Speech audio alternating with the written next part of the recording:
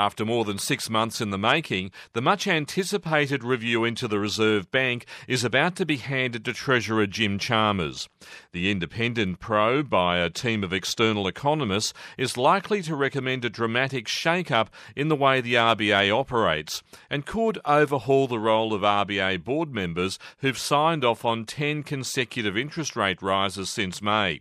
Commissioned by Jim Chalmers last July, the review could spark the biggest shake-up of the Reserve Bank since it was given full independence from government in the mid-1990s. Among a range of potential land shifts, a big one goes right to the heart of interest rates, and that's the future of the RBA's 2 to 3% inflation target.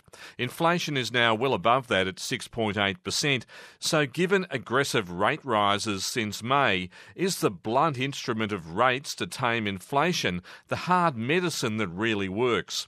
Also, should rates be set by a board of economic specialists rather than the current board led by RBA Governor Philip Lowe, which is made up mainly of business figures? There's a push for better communication, more press conferences to better explain complex decisions. Treasury recently advertised for the first time ever for new external board members, so could that include a union representative, which could be hot politically? But the big question is whether Philip Lowe could be axed because of that now career-defining signal in late 2020 that the cash rate would probably stay near zero until 2024. He now concedes that some borrowers saw that as a promise, even though it wasn't. Economist Warren Hogan thinks Mr Lowe might end up walking the plank as a result of the review, but he says Mr Lowe should have been reined in by other members of the RBA board. They should have known and should have pulled the RBA governor and his senior team up on this forward guidance for 2024. They should have known that this was a risky ploy, that the benefits for getting the economy moving were outweighed by the risks of not only probably cost the governor his job, but each of those board members their position when their term expires. Philip Lowe's term expires in September, and Jim Chalmers says there'll be a decision on his fate by June.